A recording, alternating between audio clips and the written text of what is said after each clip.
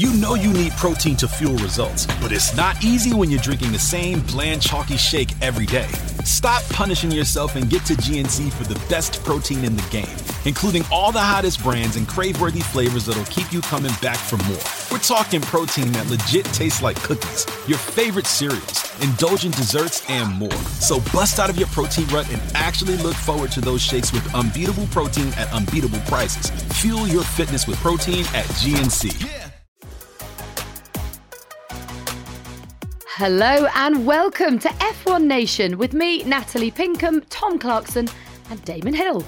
How are you, chaps? Well, I'm okay. I've been working at the Goodwood Revival, and so I didn't have a weekend off, but Tom had a weekend off after this grueling triple header where Max Verstappen has basically just disappeared into the distance. It's not possible for Tom Clarkson to have a weekend off. I just don't believe it. Well, that's the rumour. That is the rumour. I've had a lovely weekend off, but guys, okay, it was a pretty breathless triple header, but can you think of three better racetracks than Spa, Zandvoort and Monza? That is, to me, what Formula One is all about. Three very different tracks, very different challenges, but the same winner every time, right? Max Verstappen. Yeah. Unstoppable. I seem to remember saying we're going into the mouth of the beast or something like that when I last did a podcast, and it was pre-Zandvoort, I think, and it had Spa. So basically, we've just been celebrating Max, but he really also did an amazingly good job in Monza as well, and he made it look so easy. Ferrari kind of tripping over themselves again. Well, Damon, do you remember? So we went into the summer break with Mattia Binotto, the Ferrari boss, saying there is no reason why we can't win every race in the second half of this season. And yet we came back at Spa. Well, there is. There clearly is a reason. There is. And it's Ferrari. Max Verstappen. But I mean, the gap... Well, I suppose you're right, Natalie. Actually, it's Max, isn't it? It is Max, and Red Bull. Yeah. The gap has grown. I mean, Red Bull have done a fantastic job. And remember that they... raised the ride height of the cars at Spa, and everyone was saying that's going to hurt the Red Bull more than any other car, yet they've managed to extend their gap. It's been quite extraordinary, and Ferrari seemed all lost at Spa. Then we went to Zandvoort, where, I mean, yes, it looked better and Leclerc started on the front row of the grid. And then we went to Monza, where, yes, he was on pole, but actually all along, for me, there was never going to be a different result than Max Verstappen and Red Bull. Absolutely. And however far back he started, you're like, he's going to carve his way through, probably in the first couple of laps. He's not taking chances. He doesn't need to anymore. He's got it all under control, hasn't he? Yeah, he's just so... Not clinical isn't the right word, but he's just relaxed and driving brilliantly on the top form. And at Zandvoort, you could see him putting the car absolutely on the very edge of the track, on the entries, that fast right-hander at the top of the back of the circuit where you crest a hill, to actually keep your eye on the apex and know exactly where the edge of your car is on the left-hand side without putting a wheel on the sand, because that's all there is at Zandvoort. It's not grass, it's sand. I mean, was incredible to watch. Well, he does have confidence in both himself and the car to do that. And I mean, I always believe that Formula One is cyclical, and this is his time. We kind of get upset and bored with dominance of a driver, but actually what we should be doing is sitting back and appreciating it and enjoying it for what it is. This is his purple patch, and this is his year. I mean, it's just, he's so calm under pressure. He's taking everything that's thrown at him, but he's got a brilliant car and a perfect mindset to drive it. Yeah, and he's got the perfect team behind him. And I include teammate in that. I think Checo Perez, he's looking a little bit browbeaten at the minute. I think, if you think back to the start of the season, I mean, Pinks, do you remember us sitting down in Saudi Arabia and doing the pod there? And Checo had put it on pole the day before, and he was bright-eyed and bushy-tailed, and we all thought, we've got two serious challenges in that Red Bull, but actually they then develop the car a little bit more towards Max's liking, a little bit less understeer, and Max hasn't looked back. And you say, how long is this Red Bull era going to last? I predict to the end of 2025. I really can't see it. It'll close up, because when you get rule stability, that always happens. But I think such is their advantage now, that the gap that the likes of Mercedes and now Ferrari have got to close up is so huge over the winter that Adrian Newey and his team at Red Bull have only got to do an incremental improvement to still be light years ahead at the start of next year. Well, that's sort of the question I asked Christian, actually. I think it was in Monza. Tom, I said, is this the start of? I mean, when they changed the regulations to the hybrid, and Mercedes dominated for the whole of the era, effectively only losing at the final season of that regulations. And then the new regulations, he's come in, or Red Bull have come in on the right foot. Is this going to be their period of dominance? I mean, I'm not so sure, because I think it's quite close, actually. It's only a little bit. Mercedes have come out with a concept. They might review that, but they're all going to be able to look at what Red Bull are doing this year and respond. I think Ferrari might do the same. I don't know whether it's going to be so easy to dominate, but definitely they've started on the right foot. Yeah, you're right, Damon. This Ferrari is a fast car. So it's not as if they're behind in terms of performance as such, but certain things, reliability, strategy, driver error, have all kind of mounted against them. So I think we probably have to just give more credit to Max. Well, Pinks, can I pick you up on that? I don't agree wholeheartedly with what you just said. I think the Ferrari is a good car. And then think back to the Australian Grand Prix earlier in the year when Charles was 40-odd points ahead of Max in the championship. But actually now I think the Ferrari uses its tyres a little bit too much. And the only way they were able to put it on pole at Monza last time out was by using a very different wing, a very narrow wing. And as a result, predictably, they went backwards in the race because they used the tyres a little bit too much. So I think there is actually a huge car performance advantage in the Red Bull. And that is allowing Max to look so confident and so supreme, isn't it? In that everyone says, Max is a very different driver to last year. And he absolutely is. And prior to the Italian Grand Prix, he was telling us, I don't need to win this race. And he was bang on right. He didn't need to win it. But I think when you have such a car advantage, it allows you to be a little bit more circumspect. And I mean, Damon, actually, let's go back to 1996. When you have a car like that and your main rival is your teammate, the way you dealt with Michael Schumacher in 1996 was very different to how you dealt with him in 1995. Yeah, he'd gone to Ferrari and they needed to develop their car, and he wasn't as competitive. He wasn't able to present quite as much a threat, although he did finish quite close to me, cross the line as I became champion in at the end of the race, at the end of Suzuka in 96. But he was there and he went on to dominate. As you say, we had another era of domination where Ferrari and the whole Ross Brawn, Jean Todt and Michael Schumacher team basically took Ferrari to another level and started winning absolutely everything for quite a few years, to the point where everyone got bored watching, and which wasn't good. But it got a little bit too much, didn't it? His domination. But when you've got what the fans want, what we want racing. It's great to see someone at the top of their form. I mean, if you think about Jim Clark, people used to marvel at his ability, but he used to be quite a long way in the lead a lot of the time, and make everyone look silly, and it's incredible to watch. But it's only so long you can watch one guy win, and the same happened, I think, with Jackie Stewart and the Tyrrell. He was dominant. I can remember going to Monza when I was a lad, and my dad took me there, and when I was about 11 years old, 12 years old, right at the height of Jackie Stewart's dominance, and I'd literally sit in the grandstand. They'd plonk us in the grandstand and tell us to wait for the race to be over. And about an hour and a half, we watched Jackie Stewart go past, and then about half a minute later, everyone else would come past. So it wasn't very interesting to watch. But it's great to look at Max, as you say, as this. Now he's a world champion, driving as a world champion, instead of driving as someone who's trying desperately to become a world champion. He knows this is in the bag. He's going for the longest winning streak. Was it Vettel?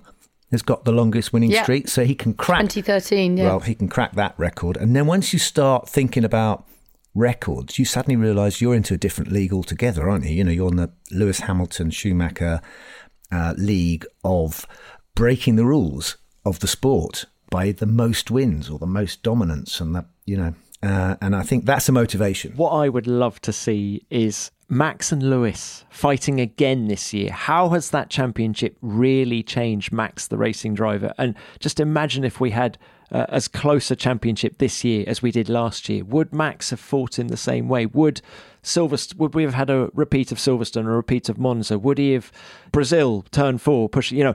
How different would last year been with the 2022 Max Verstappen? We'll never know, but it's an interesting thought. No, it's interesting. We've talked about this before, about how he races differently with Charles to Lewis. And I think that is partly because he has grown up with Charles. They do know each other incredibly well. They're from the same generation of drivers. But I also am so interested in Damon's point, that shift in mindset when you are a world champion. Or did you make that point, Tom? Sorry, did I just steal it? I'll take the credit. But it is different, the way that he drives. But it's just an evolution, isn't it? It's just experience. He's growing up and he's learning and he's enjoying his racing. And it's great to see. And again, hark back to the original point, which is let's just step back and take it all in, because it won't last forever. But whilst it does, it's impressive. I was looking back, because we've got the Singapore Grand Prix coming up in a couple of weeks, and I was looking back and I suddenly thought, I can't remember what happened in last year in Singapore. Of course, there wasn't one last year. There wasn't one year before that either. So you go back to 2019 and you look at a rerun of 2019 and you're going, wait a minute, Sebastian Vettel in a Ferrari winning the race, Charles Leclerc in a second, and Lewis not actually winning and dominating. Did that really happen? And Max is there in the mix, but I don't think he was on the podium. We may have been on the podium. But that is only a few years ago. So things do change. And if you stand still for a second in Formula One, in this sport, you are going to be swamped. You're literally going to sink into quicksand. So the pace for anyone, even if they're winning, the pressure is relentless. But I had Adrian Newey. They did a celebration at the Goodwood Revival of 60 years since my dad won the World Championship in 1962 in a BRM. But they brought along all the cars that my dad many of the cars that my dad raced in. And Adrian Newey bought his Lotus 49. So Adrian, he's having a weekend off driving racing cars, but that's Red Bull, that's their key man, and there he is in a Lotus 49 going round Goodwood Revival. How hard was he pushing? Christian said to him, Adrian, don't get out of second gear, please. He wanted to go a lot faster than we were allowed to, because it was only supposed to be a parade. But if they don't do any more development now on this car, I think Ferrari and Mercedes will be all over them by the time you get to Abu Dhabi. I also think the cost cap will actually limit the other team's ability to respond, won't it? I think actually there's only so much that Mercedes and Ferrari can do now. I think it probably won't close. I think they're all going to wait and hope to make the big step over the winter because they've all spent their development budget. I think was it to Sky in Monza where Christian Horner said that our development budget this year is 8 million, down from about 50 pre-cost cap.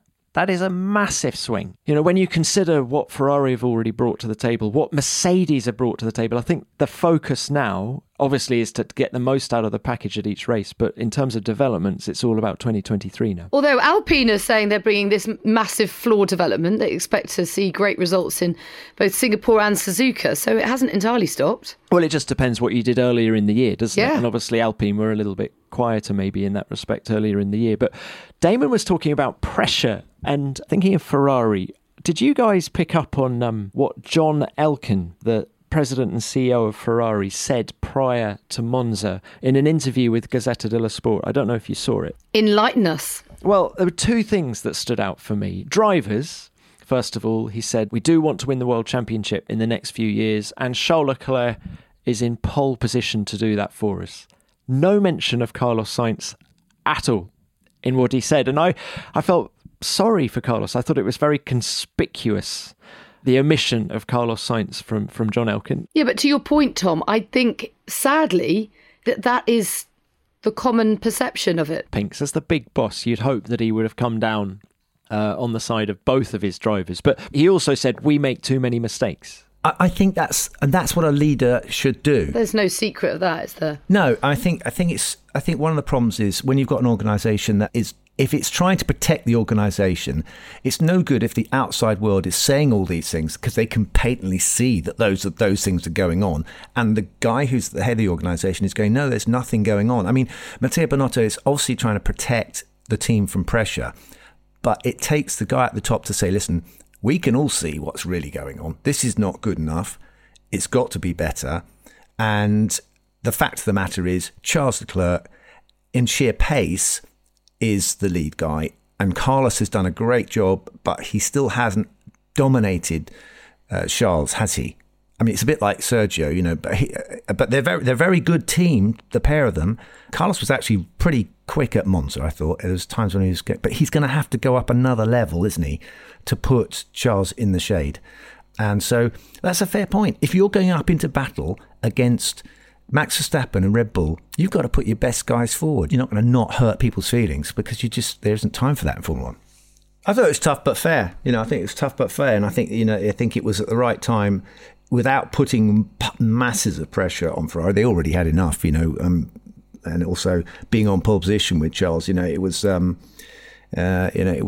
it could only go horribly wrong, couldn't it? I just felt that horrible feeling about it. But isn't it awful that that's what we go into races? It's like Charles in Monaco. You're like, oh no, not again. I mean, when Michael was winning, I used to say, you know, you'd bet your house on him winning. You would go into a race, you go, this team, the way they operate, the way he drives, you'd bet your house on. Well, much like we are with Max at the moment. You wouldn't do that right now with Ferrari. No. You might do it with Max, as you say. Yeah. And you did it with Lewis. Yeah. This is an interesting one, though, because as we go into the flyaways again and finish the European season, certainly earlier this year, the three of us talked a lot about it being track-specific and the fact that every racetrack offers up different characteristics and different teams will therefore shine. And the point you made right at the beginning of this podcast, Tom, was that those three circuits offered a bit of everything, and Max was able to deliver at every single one of them. We now go to Singapore, which is another challenge again. The driver's often cited as the toughest physical challenge of them all. David, as you say, we haven't been there for 3 years. It's a very bumpy track. You think, well, what's this going to throw up? But really, your gut feeling is Max will be fine. I was surprised that Ferrari didn't do better at Zandvoort because I thought their car seemed to be the kind of car that is good at higher downforce, you know, tight, twistier circuits, but which might apply to Singapore, and it's good on the bumps as well. I think that Max still can't quite take the curbs in the same way, and you might find a lot of time in Singapore over the curbs. So Ferrari could be more competitive again there, but we shall see. Is the only thing I can say. I think a lot of it's down to what tyres they turn up with, because these, you know, Mercedes have had problems heating up their tyres, whereas the opposite problem for Ferrari is they overcook their left front, don't they? So let's be honest, he's, like you just said, he has dominated this season. Once he's found his mojo and they adjusted the car slightly to suit him, Max has been almost unstoppable and unbeatable, but we shall see. With LinkedIn Jobs, we tap into a network of more than 1 billion professionals to help you find quality professionals quickly and easily for any role you need. Marketing wizards? Found them. Software engineers? Found. That project manager I could never seem to hire? And found. LinkedIn Jobs quickly matches your roles with candidates with the right skills and experience. In fact, 86% of small businesses get a qualified candidate within 24 hours. Post your first job for free and get started at linkedin.com/spoken. That's linkedin.com/spoken. Terms and conditions apply. Okay, Damon, what are the odds of Max winning every single race now until the end of the season? He's now going for the longest winning streak. So what are we got to say there? Is it totally impossible that he can win every race between now and the end of the season? No, you can't say that. I mean, McLaren nearly won every single race except for Monza, wasn't it? They won 15 out of 16 races. It was because I think Ayrton Senna tripped over Jean-Louis Schlesser in a Williams. Damon, you're too good. You're too good. Oh, I got that right. Yeah. And you know why I got that right? It's because I tripped over Ayrton Senna in the same chicane in a Williams. Only he tripped over me. That's the way I remember it anyway. But I went on to win the race. The difference was anyway, winning streaks, yes. And also Mr. Consistency, who used to be called Mr. Saturday. Natalie, you have got something you want to tell us on that. Well, I'm just interested to know what our listeners think about Mercedes winning a race this year. I mean, can you believe that we're sitting in September saying, will Mercedes win a race this year? And George's stats, I mean, are seriously impressive. So 1 second, 6 thirds, 5 fourths, 3 fifths, and 1 DNF. The races he's finished, he's never finished outside the top 5, yet to secure that elusive win. But can you see it happening? It's amazing, isn't it? So is that more podiums than Lewis Hamilton this year? It is, isn't it? George Russell has scored, that was 7, wasn't it, that you just mentioned? And Lewis, I know, has scored 6. more podiums than Lewis Hamilton. Who would have bet on that prior to the start of the year? I wouldn't have done that. I mean, it's incredible. He's really, really, you come into F1. If you come into F1 and you get a big crack and at it, and you come into a big team like that, he has definitely held his head way above water this season. So pretty solid. 35 points ahead of him in the championship. If, as you guys were just saying, Max is favourite for every race, who's second favourite? I mean, you go to Singapore, that hasn't been a great race for Mercedes in the past, has it? It was. I remember when they were winning everything, even in those days, it was a bit of a bogey track for them. Now, I know it's completely different regulations now, but I would imagine they're going to Singapore a bit nervous. And then you go to Suzuka. I mean, I see the Red Bull being absolutely amazing at Suzuka. Ditto, actually, Austin, that fast Sector 1. Mexico, Red Bull have a great record there. Interlagos, Abu Dhabi. Yeah, it's going to be difficult for Mercedes, isn't it? Well, Mercedes are saying publicly that they are targeting a race win this season, and their goal is to beat Ferrari to second place in the championship. So they've set themselves pretty clear targets. They're 35 points behind Ferrari in the Constructors' Championship. So that's very doable for Mercedes. They've got reliability. I mean, I know you said there's one DNF for George, but the car has been pretty bulletproof. Well, that was the crash at Silverstone, wasn't it? Of course, yes, at turn 1. So the car has been bulletproof, and yeah, I mean, that would be a bad result. When you consider how fast the Ferrari was earlier in the year, if they then finish third, which is where they finished last year, let's not forget, that would be a bad result for Ferrari. And I think John Elkann would be having another interview with Gazzetta, wouldn't he, at the end of the year? What would he be saying? I told you so. I warned you. No, it's not going to be. We're laughing because we're not in that situation. But believe me, when you're in that situation in the sport, and it is, the pressure's enormous from the media, from people like us. But we're still asking the question, can Mercedes win a race? I think there's a possibility. Something will happen. We always get a crazy race. Somewhere between now and the end of the year, there's going to be a crazy race, and Mercedes could well pick up that win. So that would basically scupper Max's chances of winning every single race till the end of the season. But there's going to be rain. One of them's going to be wet. Well, Suzuka. We know Suzuka's going to be wet. Exactly. For me, Ferrari and Mercedes have done exact opposite of each other. So Ferrari started brilliantly and then they've just lost their way, whereas Mercedes started badly and have started to get back into the competitive order, and the trajectory looks more positive, wouldn't you say? Yeah, they've got the weight of the entire nation. I mean, literally, Ferrari, I saw some banner or something that basically is Ferrari in Italy, the same thing. The fans, when you go to Monza, you see these Ferrari fans turn up. They're Italy and Ferrari. It means the same thing. It's almost as big as Italy, Ferrari. It's not looking. You're not looking at the other way around. So that's the kind of level of importance Ferrari is to Italy. It's a defining characteristic of the country. So that's the pressure that doesn't apply to any other team. So that is Ferrari's headache. Should we talk about Alpine's? They are having some kind of shootout for the second seat. They're running a test at the Hungaroring, pre-Singapore, where the rumoured names taking part include Antonio Giovinazzi, Nick de Vries, Jack Doohan, Colton Herta, even Sebastian Vettel's name has been thrown in the mix. Well, we can rule out a few of those, can't we? I mean, Nick de Vries seems he's either going to go to Williams or AlphaTauri. Herta isn't going to get the necessary 40 super license points. Which is another whole podcast debate. Hot topic. Oscar Piastri, by the way, is now out of that picture. He's got his drive. He's now going to be at McLaren, so we know that one. That's done. Which leaves the question of where does Daniel Ricciardo go? Is he going to do this test with Alpine, you think? They've been fairly explicit in the fact that they won't sign him, which I just think is madness. And I know you're going to say I'm biased, but at the end of the day, if you're digging around and trying to bring in Giovinazzi back on the grid for a test, and even Sebastian Vettel, who's already said he's going to retire, so I don't get that at all. But it begs the question why Daniel Ricciardo has been publicly ruled out of going to that seat when he has publicly said that he would go back there.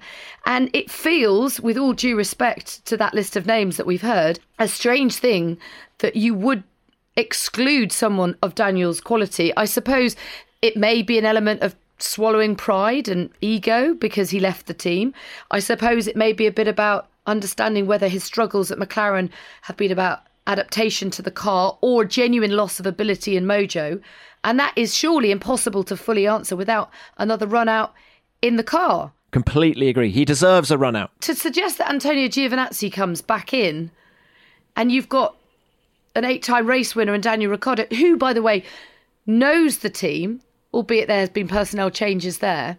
I mean, I just thought it was so interesting that that Lewis and various drivers, widespread support for Daniel across the grid, saying, of course this guy has to stay in the sport. And why would you test? And Alpine, it feels like why would you test when you know you've got a talented guy right there who could lead the team?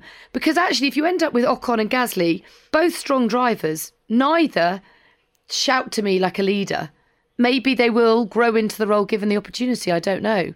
But all the feedback from McLaren has always been that Daniel gives incredible feedback. He just can't quite extract the performance from the car that Lando can. Yeah, and I think also tests are they're imperfect ways of checking whether or not someone's what you want. But maybe they want to reacquaint themselves with him. And it's as much about vibe, it's as much about when the guy walks into the garage, how the mechanics respond to them, how the engineers respond to this person, whether they can generate, as you say, this magic quality, this leadership quality in a team and engender them, as it is about sheer pace. Sheer pace can be, if you just went on sheer pace, it can be very misleading, especially at a test, because it's not easy to say at a test who was quick. How many times do we go to winter testing and suddenly, the Haas is quickest and you think, well, you're going to win the world championship. Of course, to get to the first race, it's nothing like that. A test is a day-long driving around a circuit where the conditions are changing all the time. How do you compare like with like? You put in a guy next day, it's a totally different story. He could go faster. Damon, I think the engineers can see a lot more, can't they? They can see a lot more through the data. So I think you would definitely benefit, back to backing Antonio Giovinazzi and Daniel Ricciardo to see who's doing what and why. Let's go back to Michael Schumacher's first test for Jordan. He did about 5 laps and their eyebrows went up and they got on the phone straight away to Eddie and said, what the hell's going on? This car's never gone this fast before. So it can be done that a guy suddenly ignites everyone's interest just with a few laps. But that was Michael Schumacher. Damon, I don't know what vibe you got in Monza, but I definitely felt that Jack Doohan angle was gaining traction. I think, yes, he is an Alpine young driver. He's won races in Formula 2. He's getting stronger and stronger. He's had a very, very strong second half of the year in Formula 2. The progression curve is very steep, isn't it? But of course, we haven't mentioned Nick de Vries's amazing hurling into the limelight, a kind of Star is Born moment, because he got the phone call, didn't he, with Alex's terrible shock appendicitis thing. But Nick dropped himself in that car, having driven another car, the Aston Martin, the day before. So you had to kind of, it's like rubbing your tummy and patting your head and then suddenly having to rub your head and pat your tummy. There's switches are all in different places, but he did an amazing job. So he has underlined his credentials, and basically you cannot ignore Nick de Vries now as a future Formula One driver. So interesting about Nick de Vries, because Paul di Resta and I were talking to him in Spa, saying, with Anthony Davidson as well, actually, and saying, what's the future looking like? He said, I just don't know. I don't know. And It felt, he's 26, as if maybe, the chances have passed him by. My goodness, doesn't it just show what can happen? The craziness of this sport. Who could have predicted that, those awful things happened to Alex? I can't believe that, by the way. That was scary stuff for Alex Albon. We wish him well. As you say, de Vries parachuted in, did an incredible job, and really has turned. Now he's got the pick of the teams. Has actually arguably got more options than Daniel Ricciardo. Now it's kind of craziness. But Pinks, just think about, there is one race this year really where you'd want to get your debut in the Williams, and it was at Monza, because that thing is really slippery, lacks downforce. It was the one race where that you had was the actually chance going to to go shine. quite well. Yeah. Whereas imagine if it had been at Monaco and he'd qualified, done a brilliant job and qualified 17th. The stars were aligned. Going back to your Jack Doohan point, I would find that fascinating, because Laurent Rossi has gone on record saying he's actually considering bringing an end to the F1 Academy after the Piastri saga. Clearly had his fingers burnt with it. And basically saying, what is the point of us growing talent only to get it poached? What is the point of us investing our money in drivers and then others saving their money by not doing that level of investment and using that money to come in and buy them off them? So if they do recruit Jack Doohan, it will be, it will be a sign that the academy hasn't been completely wasted. Well, and there's one name we haven't mentioned in the young driver saga, and that is Logan Sargent, Williams' third driver, who is going to be doing FP1 for them in Austin. He's a race winner in Formula 2, family from Miami, I think, and he is now being linked very seriously to that second Williams. Logan Sargent strikes me as someone who's very quick. He's quite intense. He really wants it. He really wants it. There's a ferocious competitor in there, and he's getting an FP1 run out for Williams at Austin, and he's now in pole position to get that seat alongside Alex Albon next year, and we're going to have an American on the grid ready for those 3 races in the US next year. But this brings me on to my next question. At the beginning of the year, we heard about these mandatory runs that the teams had to give to junior drivers in free practice sessions. Am I right in thinking that plenty of teams haven't done it yet?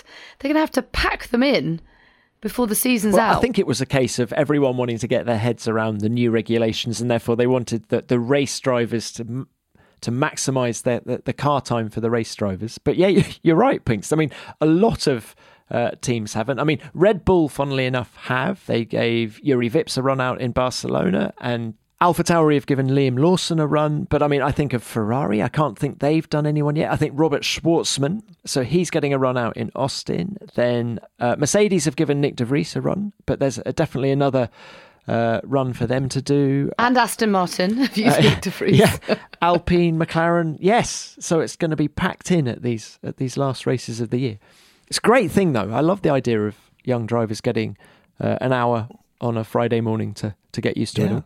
It's created this discussion that we've just been having about all these talented drivers who are out there who are just, dying to get into F1, and they're trying to find a way. And all the current F1 drivers are now made abundantly aware that they are on notice, and there's always someone willing to take their seat at the drop of a hat. So the pressure builds on current F1 drivers, but there's only 20 seats. Well, another talking point I'd love to dive into is the appointment of my namesake, Natalie Robin, as the new CEO of the FIA. That's exciting news. But funnily enough, I first got wind of this much, much earlier in the season. And I was thinking, gosh, when are we going to get the announcement? Is it still happening? But sure enough, she has only last week, it became official. And I think it's fantastic news for the FIA to have a CEO, something that they haven't had before.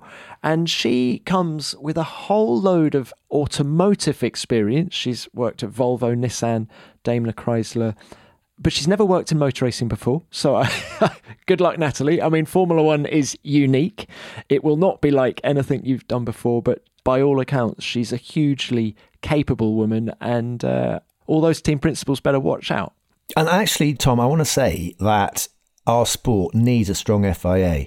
I think that there's been a degrading of the FIA over time, because I think when Bernie ran it, he basically didn't want to have, and the teams, they didn't want too much interference. But it's a sport, and it's not a sport unless it has a strong FIA, because they make the rules, and their job is to apply the regulations that mean that there's more chance of people succeeding, and also things that have gone wrong in the sport shouldn't happen, and drivers get a fair chance. And it's really important that they're there and effective and can match the power and weight of Formula One, and also of the teams and other influences, because that's without them, it's not a sport. I mean, they're there also to implement safety as well, and they do an amazing job on that. And a lot of the stuff would never have got through if they hadn't been strong enough and fought on safety grounds. And we've got lots of lives that have been saved because of what they've done. But as far as the regulations go, I think we still need work there to make it still a fair sport, a fair and open sport. Well, I think one thing that would bridge the gap between the sport and the fans is a level of transparency, clarity, a very sort of clearly defined role for Natalie. And I think she could be the person to do that, and I think it's healthy, because there's quite a lot of confusion often. I'm only thinking last time out in Monza about why it finished under the safety car. Questions are asked and there doesn't seem to be people directly answering them. And perhaps if we have those kind of roles carved out, it just adds to the transparency and therefore the trust between the fans and the sport. Yeah, it's a big area. Brilliant point, well made. Yeah, definitely. Questions, please. Damon Hill, do you think it's time maybe you should change your approach to racing? Well, I don't know even how to start answering that question, but anyway. It's the Williams leading, Damon Hill! Some more questions, please. Damon, were you happy with the start? Damon Hill, congratulations for this winning, Damon. You must be satisfied. Any questions? Yeah. Well, Damon, it must have been absolutely gutting that last couple of laps. Damon, it looked like he had it really under control. Some more questions, please. Damon Hill has done a fantastic job!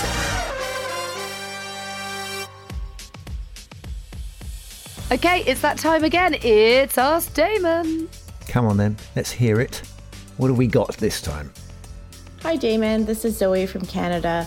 I'm super curious about Pirelli, the data that they gather about tires and how that data is used to generate the potential tire strategies that Pirelli publishes prior to the race, as well as how the teams use that information that Pirelli provides to them. Thank you. Well, Zoe, it's obviously they're in a position, Pirelli, to know exactly what's going on with everyone. Now, Tom, you can tell me whether or not that information is made available across teams. I think they have to keep the data. If they're talking to Mercedes, then they can tell Mercedes, well, that your tyre wear is, this, that and the other. The teams also do their own tyre wear measurements as well. So, but obviously Pirelli are in a position to see how different teams, different cars use their tyres, which is useful information to another team. So I'm presuming they keep that confidential, don't they, Tom? So the information is pulled and then you get averages. So Pirelli will, you'll be able to see that the soft tyre on any given weekend has lasted on average X number of laps. The medium tyre's done this. The hard tyre's done something else. So the teams, you then get an idea of what the pit lane is going through with these tyres, and then of course the teams make their own conclusions from that. They then start looking at pit stop strategies, but bear in mind, I remember James Vowles, the strategist at Mercedes, saying that there are something like 3 million different strategies that they're working through before any given Grand Prix.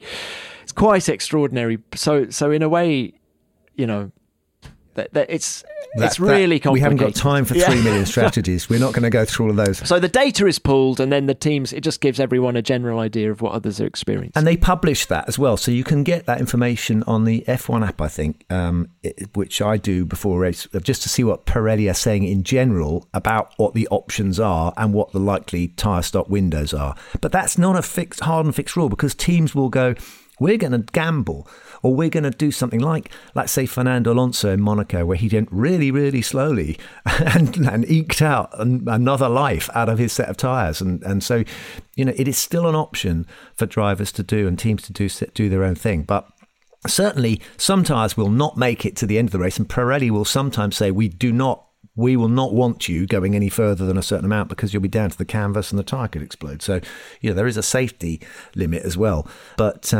they're in a hard position, Pirelli. They've got to produce a tyre that degrades to make the racing interesting, but one that is durable, that is safe as well. So being a tyre provider for Formula One it's an invidious position to be in. You're getting the benefit and also all the blame.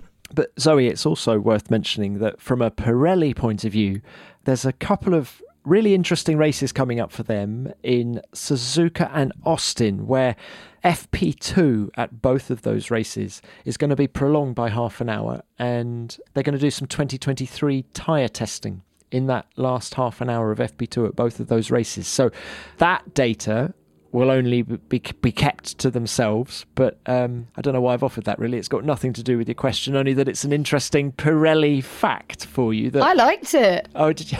See, it's not just Ask Damon, it's Ask TC.